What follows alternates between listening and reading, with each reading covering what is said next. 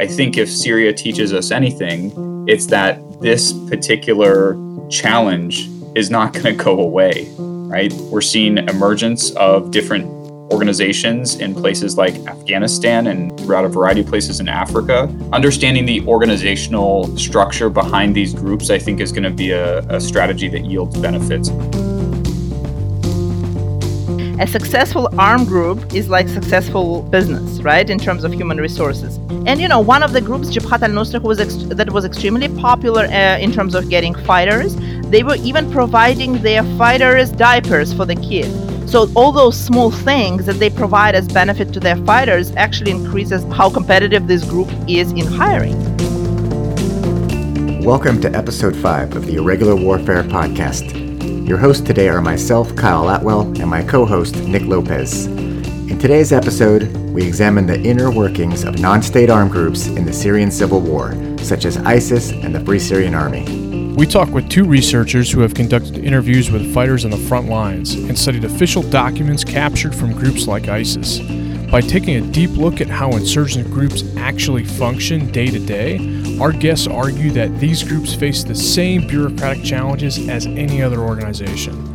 This research uncovers hidden rifts within these groups with powerful implications for how to either destroy them or how to identify potential partner forces in an unconventional warfare campaign. Dr. Vera Mironova is a Russian-American academic and a visiting research fellow at Harvard University. She is the author of the book From Freedom Fighters to Jihadists: Human Resources of Non-State Armed Groups, which is based on more than 600 interviews with local civilians and fighters on the front lines in Syria and Iraq. Dr. Dan Milton is the Director of Research at the Combating Terrorism Center and an Associate Professor in the Department of Social Sciences at West Point. He has published multiple articles which examine capture ISIS documents, and he regularly briefs the U.S. government intelligence community and Department of Defense. You are listening to the Irregular Warfare Podcast, a joint production of the Princeton Empirical Studies of Conflict Project and the Modern War Institute at West Point, dedicated to bridging the gap between scholars and practitioners to support the community of irregular warfare professionals. Here is our conversation with Vera and Dan.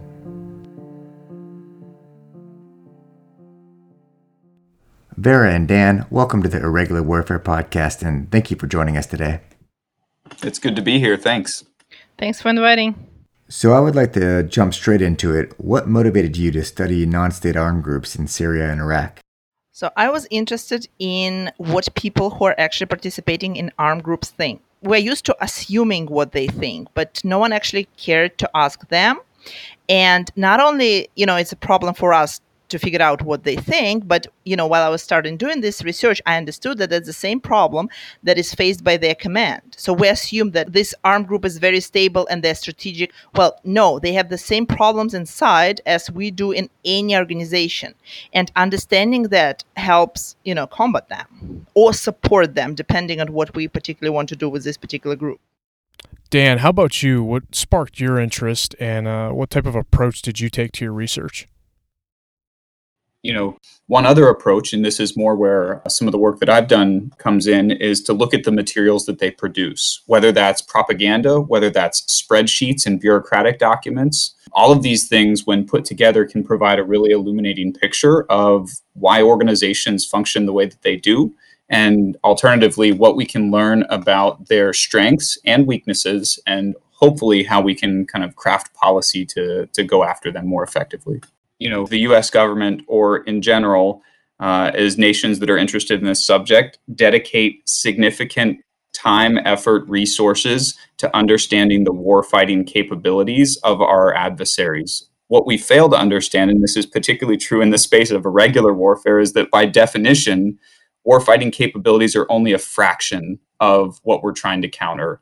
And so when you think about the holistic picture, right, when you think about trying to counter not just what happens on the battlefield, but what happens in the office, what happens in the online space, what happens in recruitment, fundraising, and all these different areas, if we're not dedicating our efforts to try to understand the organization itself, then we're really only looking at a small fraction of the picture, and we're likely to miss some of the more important things going on behind the scenes. So can you describe the context of the Syrian civil war and why you chose this as a case study to dig into?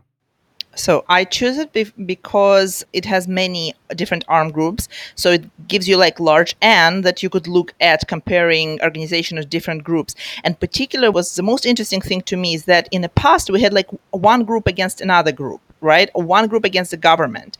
So there was not this developed market. And when you have monopoly, you could be not very successful. You are a monopoly anyway, so who cares? But in Syrian civil war and even in Ukraine, they actually had to compete between themselves. So they actually had to perform not only against the enemy, but also, to win fighters to join their own group. As I think about what Vera was saying, the amount of variation in the Syrian landscape in the Syrian civil war is incredible, right? Because of the nature of the conflict, you've got, an established government versus an opposition. You've got an opposition that is fractured among different ideological perspectives. You've got outside nations who are involved either through their own proxy groups or sometimes directly on the ground. You've got individuals traveling from abroad. When you think about a place where you might want to study interesting variation, there it is. Yeah, and you both have suggested it, but the thing that struck me about this civil war is the number of non-state actors involved. I mean, do we have a kind of idea of how fractionalized the non-state actor, the rebel group opposition actually was?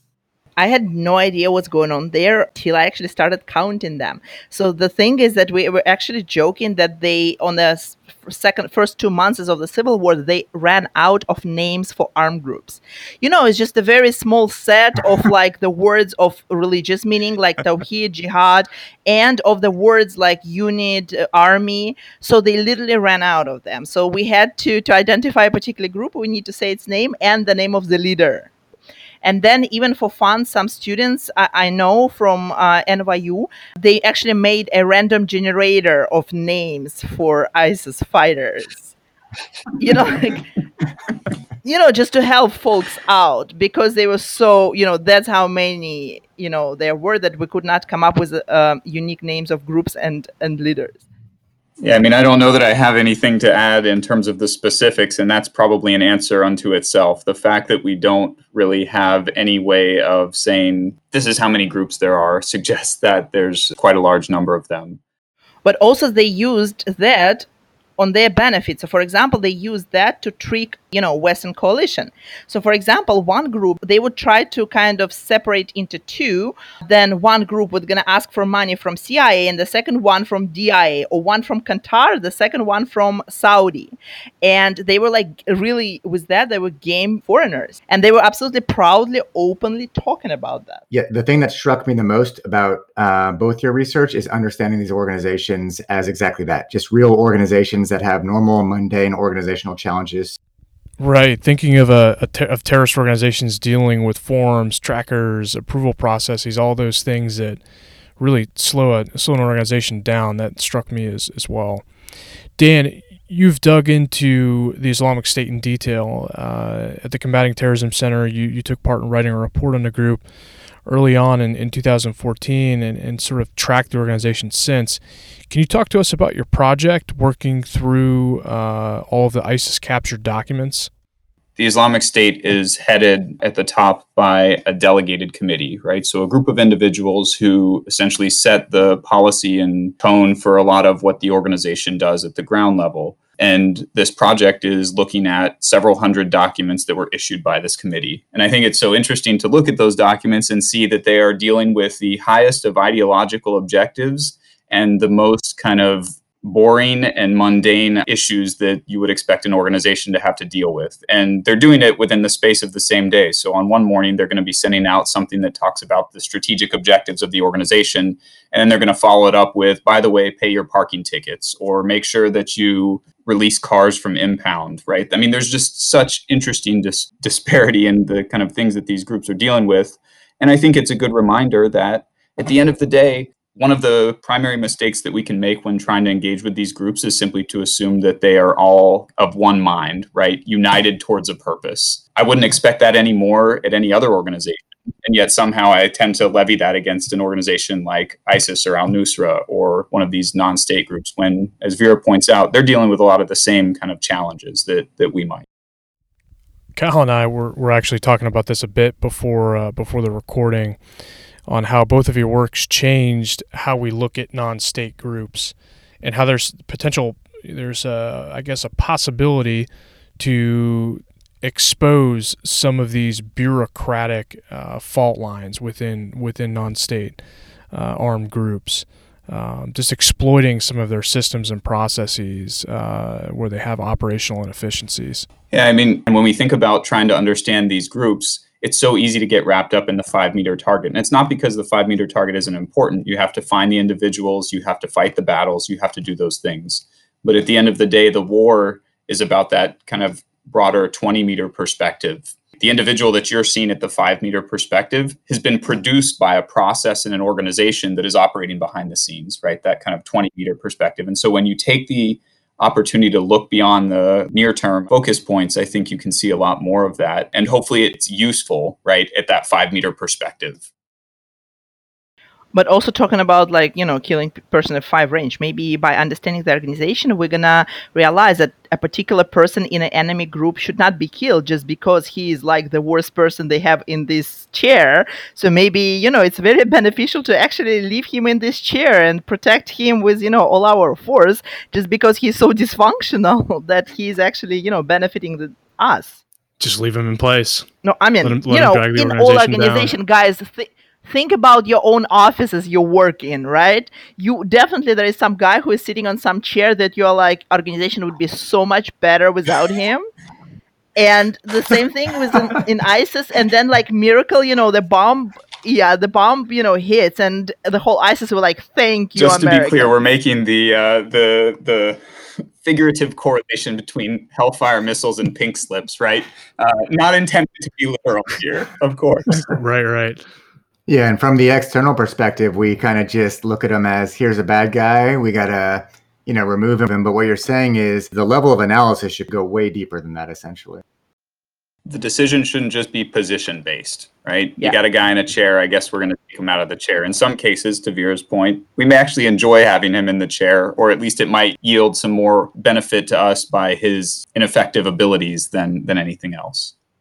Okay, yeah. So I'm going to switch to your findings, which is, how do rebel groups in Syria manage internal organizations, particularly their human resource policies? Well, the short answer is not much different from any successful organization. A successful armed group is like successful business, right, in terms of human resources. And, one of the groups, Jabhat al-Nusra, that was extremely popular in terms of getting fighters, they were even providing their fighters diapers for the kids. Because you do understand, it's not like only about money. So all those small things that they provide as benefit to their fighters actually increases how competitive this group is in hiring. Yeah, so I think that one of the things that's been so interesting to me about some of the work that I've been doing recently is, particularly within the Islamic State, the entire apparatus that was designed to cater to the fighter, essentially is what Vera is describing. And so think about it in this perspective, right? If you join a normal kind of multinational corporation, you would expect to have health benefits, you would expect to have some paid time off, you would expect to have maybe a gym membership, whatever the case might be. And so within the Islamic State, and this organizational style has been mirrored in a number of other places, you have a Department of War Spoils that is responsible for cataloging, but also distributing things that are taken from the battlefield. You have the Department of Soldiery, if you will, that is responsible for fighters' well-being. It's called the Mujahideen Affairs Office, right? And they're responsible when an individual comes in, not just to make sure that they know where the mess hall is, but also to make sure that from a family perspective, they are, quote unquote, taken care of. Just to follow up on Dan's point, a lot of foreign fighters were complaining about the bureaucracy that they have to deal with in ISIS, to get everything. So I just want to, congratulate Dan that has now to work with all this paperwork that no one could. Basically, it's so complicated that even the guys inside the group were not able to figure it out. It's funny, Vera, you make a great point. I really despise, despite the fact that they're all wonderful people, dealing with my own organization's human resources, and yet here I am gleefully going through the human resources records of someone else. I don't think anyone enjoys dealing with their own bureaucratic systems. So one of the things I've been thinking about is if an insurgent candidate wants to join a group. What does that future fighter look for after interest alignment? If we're talking about local fighters or foreign fighters, for local fighters, it is first goal is combat Bashar Assad, and then choosing groups, who are fighting for this particular goal. It is who is more successful in doing so, and who is going to provide more to me when I'm doing that, and to my family when I'm dead, because they do expect to be dead, because their first goal is to kill Bashar Assad and not, collect benefits. Vera points out, and I think this is really important, that distinction between the foreigners and the locals. Again, there's still a lot of nuance within those two categories, but what are some of the other differences, Vera, that you saw in some of your work between those two groups? I mean, to be fair, it's very hard to understand. Like, the difference is easy to talk to. I had problems finding similarities. They have so many differences that, they ended up fighting and hating each other. Like, they hate each other. So foreign fighters, for example, first of all, foreign fighters is a mafia, right? And they're mafia by ethnicity. Second of all, let's face it, they're not very big fans of Arabs. Third, a lot of them came to exercise power. And whom could they exercise power on? Of course, non-armed civilian. And that led to enormous problems between ISIS as an organization with all those clowns, foreign fighters, and local tribes. So in some places, they literally had to collect all foreign fighters and put them in some kind of a village, asking never, to leave, only to go to the battle, because the relationship were terrible. Yeah, so this divide between foreign fighters and local fighters is super interesting. Vera, in your book, you identify a whole bunch of benefits and a whole bunch of costs to them. Can you explain, what the costs and benefits are for you as the leader of a non-state violent actor in Syria when you're considering recruiting foreign fighters? Benefits are usual, like you think about expat worker, right? So to make it easy for you to understand the structure, consider yourself opening a bank in Indonesia, some investment bank, right? And, there are no local people who could do it. So you bring a bunch of expats. That's exactly the setup that those groups have thinking about bringing in foreign fighters. So benefits that they're bringing in are connections, again, for recruitment or for buying weapons, what's not. Then experience. They could actually teach locals how to, let's say, run a bank or fight. And, for propaganda purposes, they look really great on TV, saying that, oh, we're a Western organization. Oh, it's not. But then it comes with really serious costs. So those guys, they are experienced, they know what they're doing, and they know it better than you who hired them. So they could get absolutely not controllable very fast. Then, there are problems with locals. Just again, think about yourself being sent to some kind of African country. Even if you are fine with African country, it's totally different, and you're getting very tired very soon. And very pissed that you could not get your Starbucks in the morning, that internet sucks, and so on. Same thing here. And locals speak different language, you don't understand it, you're getting pissed. Them also, if you have many foreign fighters from different countries, and they do not care about your structure and command that you built for them. Like, they really don't. They have their own leader of their ethnicity. But the biggest thing for ISIS was actually a problem with foreign fighters, because half of them wanted to go do outside missions. And half of them were like, guys, we have a country here. Maybe we would spend this money to, build a road, or a school, just because we live here, And they had a real problem with that. So half of foreign fighters said, oh, let's go and conquer everything, and put Islamic flag everywhere. And half were like, no, we're not going to spend a dime doing that. And you understand that it reminds us a lot about US, where half of voters were like, we're not going to give a dime to US to send people to Iraq anymore. And then, everyone else like, oh, no, we need to go and, be more involved in the world. So their problems were absolutely no different from any other problems countries or groups face. In your book, you talk about some of the conversations you've had with former ISIS fighters. Can you tell us anything from those conversations that struck you? What I wrote in my book is just a minor problem of any organization, right? That you need to tell everyone what to do. And that was before they got suicide bombers. When they got people who were interested in suicide, you could just, close the door and turn off the light. So I was talking and interviewing, or hanging out with a guy who was he's Uzbek, and he was like a small emir. So he was complaining. So when he's asking why he left ISIS, he's back home now. He said that, so I got this position of being an emir of 25 people, and all of those people were like, 17, 18, 19, who wanted to, suicide, become a martyr. So he said, it was absolutely impossible for us to get anything done. Because could you imagine, like, we're getting an order to go and capture this village, and everything they want to do is to die. Absolutely. They're not thinking how to do it, how to best do it. And even if we take it, how we're going to hold it if they all want to die? So their goal is martyrdom. Yes. Their goal is to die, but they're not thinking about the political objectives of the actual fight, or even tactical objective. Nothing. So he said we could not reach anything. So after that, they started separating those folks outside and just bringing them whenever they needed a suicide guy. They would bring them on a field. Vera, this is an interesting point. I think it's worth digging into a little bit more, which is the Islamic State had its own challenges where it recruited people that were too ideologically zealous.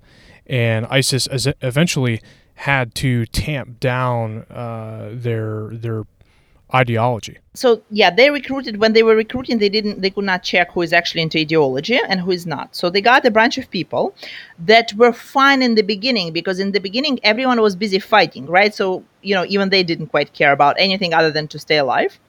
So, but then when they actually controlled the territory and started living life, those folks who were into ideologies, they started spending more time being into ideology. And they got to the very, just basically talking to each other about it. They developed their own concept. And those concepts were not anywhere close to the ISIS, official opinion. But the most important thing about those guys, that those guys came to die what they believe in. So when they are accusing ISIS leadership of not being Muslim, that's what their point is, right? They are actually they're not going to go home. No. They actually are going to kill non-Muslim. That's their goal. So that's why they became dangerous, because they were actually attacking members of ISIS internal security. They were killing them.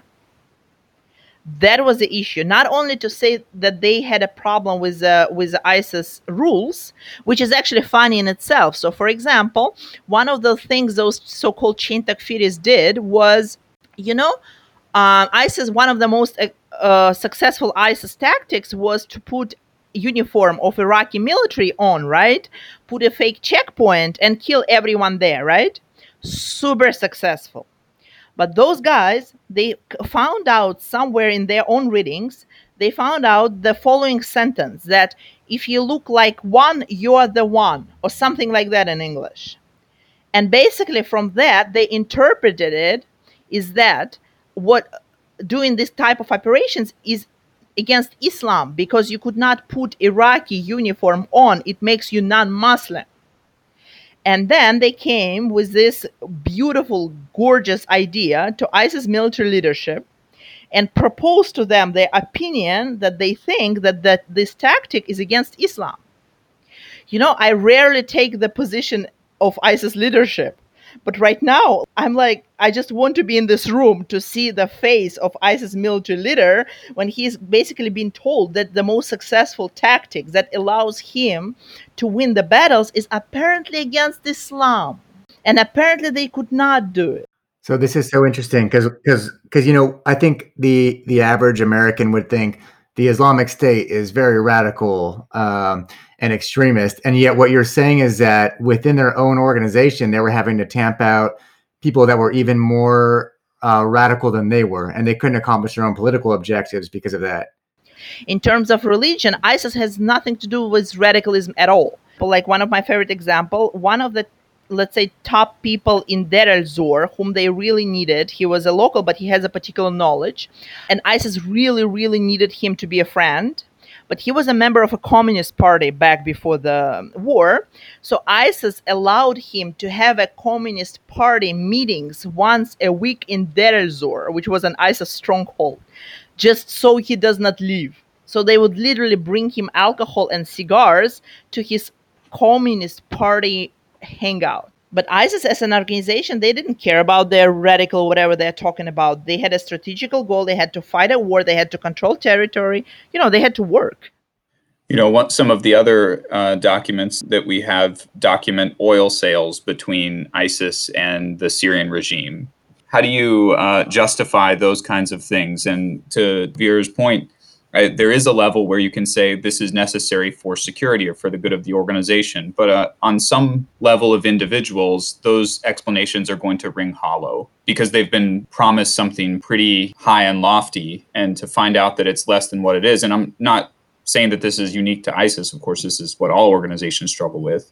But in the case of ISIS, it's not always possible to measure up, right? And you're trying to, from an organizational perspective, control both the desire of people to consistently increase the value of that ideological signal versus the fact that, by definition, the further you go out to the periphery, the more people are not willing to make that journey. And for the guys who are out on the periphery, sure, you're happy to lose those other folks, but from an organizational perspective, you need people. And you need people to stay, and it can be a difficult balance for any organization, but particularly for an organization like ISIS, where the consequences of that increasing ideological zealotry is you might get imprisoned or killed if you're not along the train. Shifting gears a bit, I'd like to ask the both of you, based on your analysis of the different groups working in Syria, what were the key implications for policymakers and practitioners based off of your findings? I want to emphasize the importance of looking at the non-kinetic side of the equation. As you think about what it is that it takes to recruit, train, indoctrinate, field, supply, and direct a soldier or a fighter, there's an immense amount of behind-the-scenes action going on. And each of those pieces are critical points where some sort of interdiction might yield that fighter actually being able to be on the field. And so as we think about studying these organizations, it's important that we continue to extract whatever insights we can from interviews, from documents, from whatever sources we can, not just about who was important, right? That's a targeting question, but about why the organization functioned the way that it did. Because I think if Syria teaches us anything, it's that this particular challenge is not going to go away, right? The Syrian conflict rages on. The Syrian armed groups in many cases are there, although in different forms and shapes. We're seeing emergence of different organizations in places like Afghanistan and throughout a variety of places in Africa. Understanding the organizational structure behind these groups, I think, is going to be a strategy that yields benefits. So how do you fix that? Is that a policy issue, or is that a part of military doctrine? Like, what do you see as the way forward to taking advantage of these internal organizational cleavages within these groups? From an organizational perspective, in terms of structure and culture, we're pretty far behind what some of these groups have put in place to try to exploit the information side of the battle. And it's not about being more fancy. It's not about putting out more products. It's about creating a structure that allows you to have kind of an enduring, sustainable contribution to that area. And with all my engagement on the information side of our efforts in Iraq and Syria, I don't see that. I see people who are passionate about it, but they're in for 4 months and then they're gone, or 6 months and then they're gone, and then we start that wheel over again. And so I think that there's a lot of organizational changes that need to happen for us to be more effective at competing in that side of the equation. When it comes to the information perspective, we care so much about a body count. And that's not to say that an individual operator cares about that, but as kind of an organization, that's something that we care a lot about, is being able to say, we killed this many bad guys, or we took back this percentage of territory. And consequently, we dedicate a lot of resources to doing just that. I've read a lot of interrogation reports, and it's so interesting to me how much time they spend focusing on, right, finding the next individual to go after. So when I'm sitting down and talking to this high-value target, I'm sitting there saying, hey, what can we do to figure out who the next high-value target is? At one point, I sent some questions to some of the interrogators that were more information oriented, more strategic oriented, more exploiting the fissures, if you will. And the response that I got was, we don't have time to ask those kinds of questions. Okay, I understand that, and I'm not, I'm not ignorant of the pressures that we're under. But at the end of the day, if we're not willing to engage in asking those types of questions to people, then we're not going to learn, and we're going to continue to be really excellent at finding the next target. So you're both saying that we're too focused on the kind of find, fix, decapitation strategy cycle, and not focus on the larger how do we deconstruct this organization type of process. Although there certainly are exceptions. Yeah, because we need to I report. would agree with that. Sorry, Vera. I think because we need to report short-term gains. And to your point earlier, Kyle, I think that a lot of these changes are at the policy or the kind of the strategic level, if you will, and that the individuals who are doing the tough work are often doing it as best they can given the constraints that they operate in. If we're trying to pick a local actor to support, as the U.S. did in Syria with the Free Syria Army, what are kind of the implications of your research on who we should be looking at to support and how to approach them? I was really, really having fun when I heard the first time when we were supporting someone in Syria that we need to vet them. But no one in the discussion actually specify on what. What we started doing is checking that they never had involvement with, let's say, Jabhat al-Nusra. But the problem is that we didn't care that basically the most dedicated to fighting against Assad people were in Jabhat al-Nusra. So what we had to do was to compete with them for the best people. And membership in Jabhat al-Nusra should have been a symbol of people being dedicated, right? So thank you for doing screening for us, basically. Instead, we said no one who had any affiliation with Jabhat al-Nusra. And whom did we get? The lowest of the low, whom Jabhat al-Nusra didn't want to see anywhere next to its ranks ever. So no wonder, when we sent them back to Syria, the minute, Jabhat al-Nusra came in and took all of their weapons. Because they, by definition, were the lowest of the lowest. And I think what I just said, I guess, is like imprisonment for 10 years, right?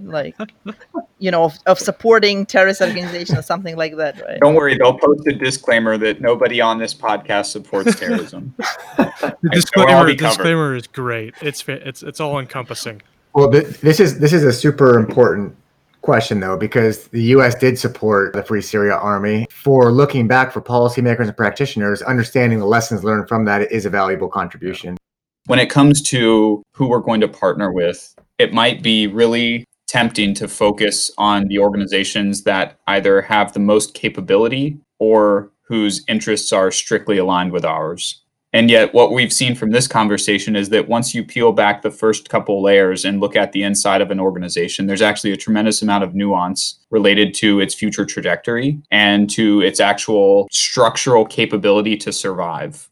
Understanding those pieces, in addition to the capability question, is an important part of picking the right partners. The second thing that is going to require a little bit of a mental journey for all of us here is one of the things that Vera illustrated very well, both in her comments here and in her book, is that distinction between foreign and local and how it introduces tension. When it comes to partnering, we have to recognize that we are the foreigners and that the people we're partnering with are the locals. And it is unlikely that we are all going to line up on what is the most important mission or what is the most important priority, regardless of what we say at a negotiating table. And so designing partnerships so that they can endure and adapt to those changing circumstances is important. And to not just assume that when we make partnerships that we're going to continue to be aligned, or alternatively that once our interests don't align, we can simply discard our partner or they can discard us. ISIS failed to appropriately manage that foreign versus local dynamic. Is there a way that we can learn in building our own partnerships how to better manage that dynamic? I think there probably is. I would also add that we could not assume that they are like our pets or something. So the minute we partner with them, they're going to do whatever we want. In Syria, it seemed like, US wanted exactly this, to tell them today we're fighting this, tomorrow we're fighting that. Vera's comments make me think exactly of even the terminology that we sometimes use. We describe partners as proxy forces in some cases. The word proxy implies some sort of a subordinate relationship. Now, whether that's true in a global or in a military capability sense, clearly there's something to partnership that is not well served by referring to each other as proxies or pets, right?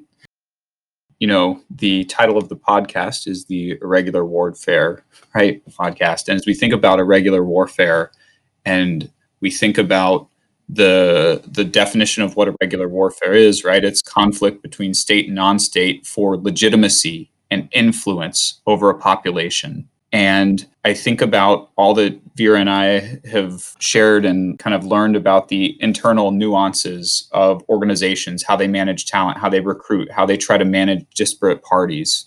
And I think about the actions that we took in the theater designed to exploit those differences and nuances.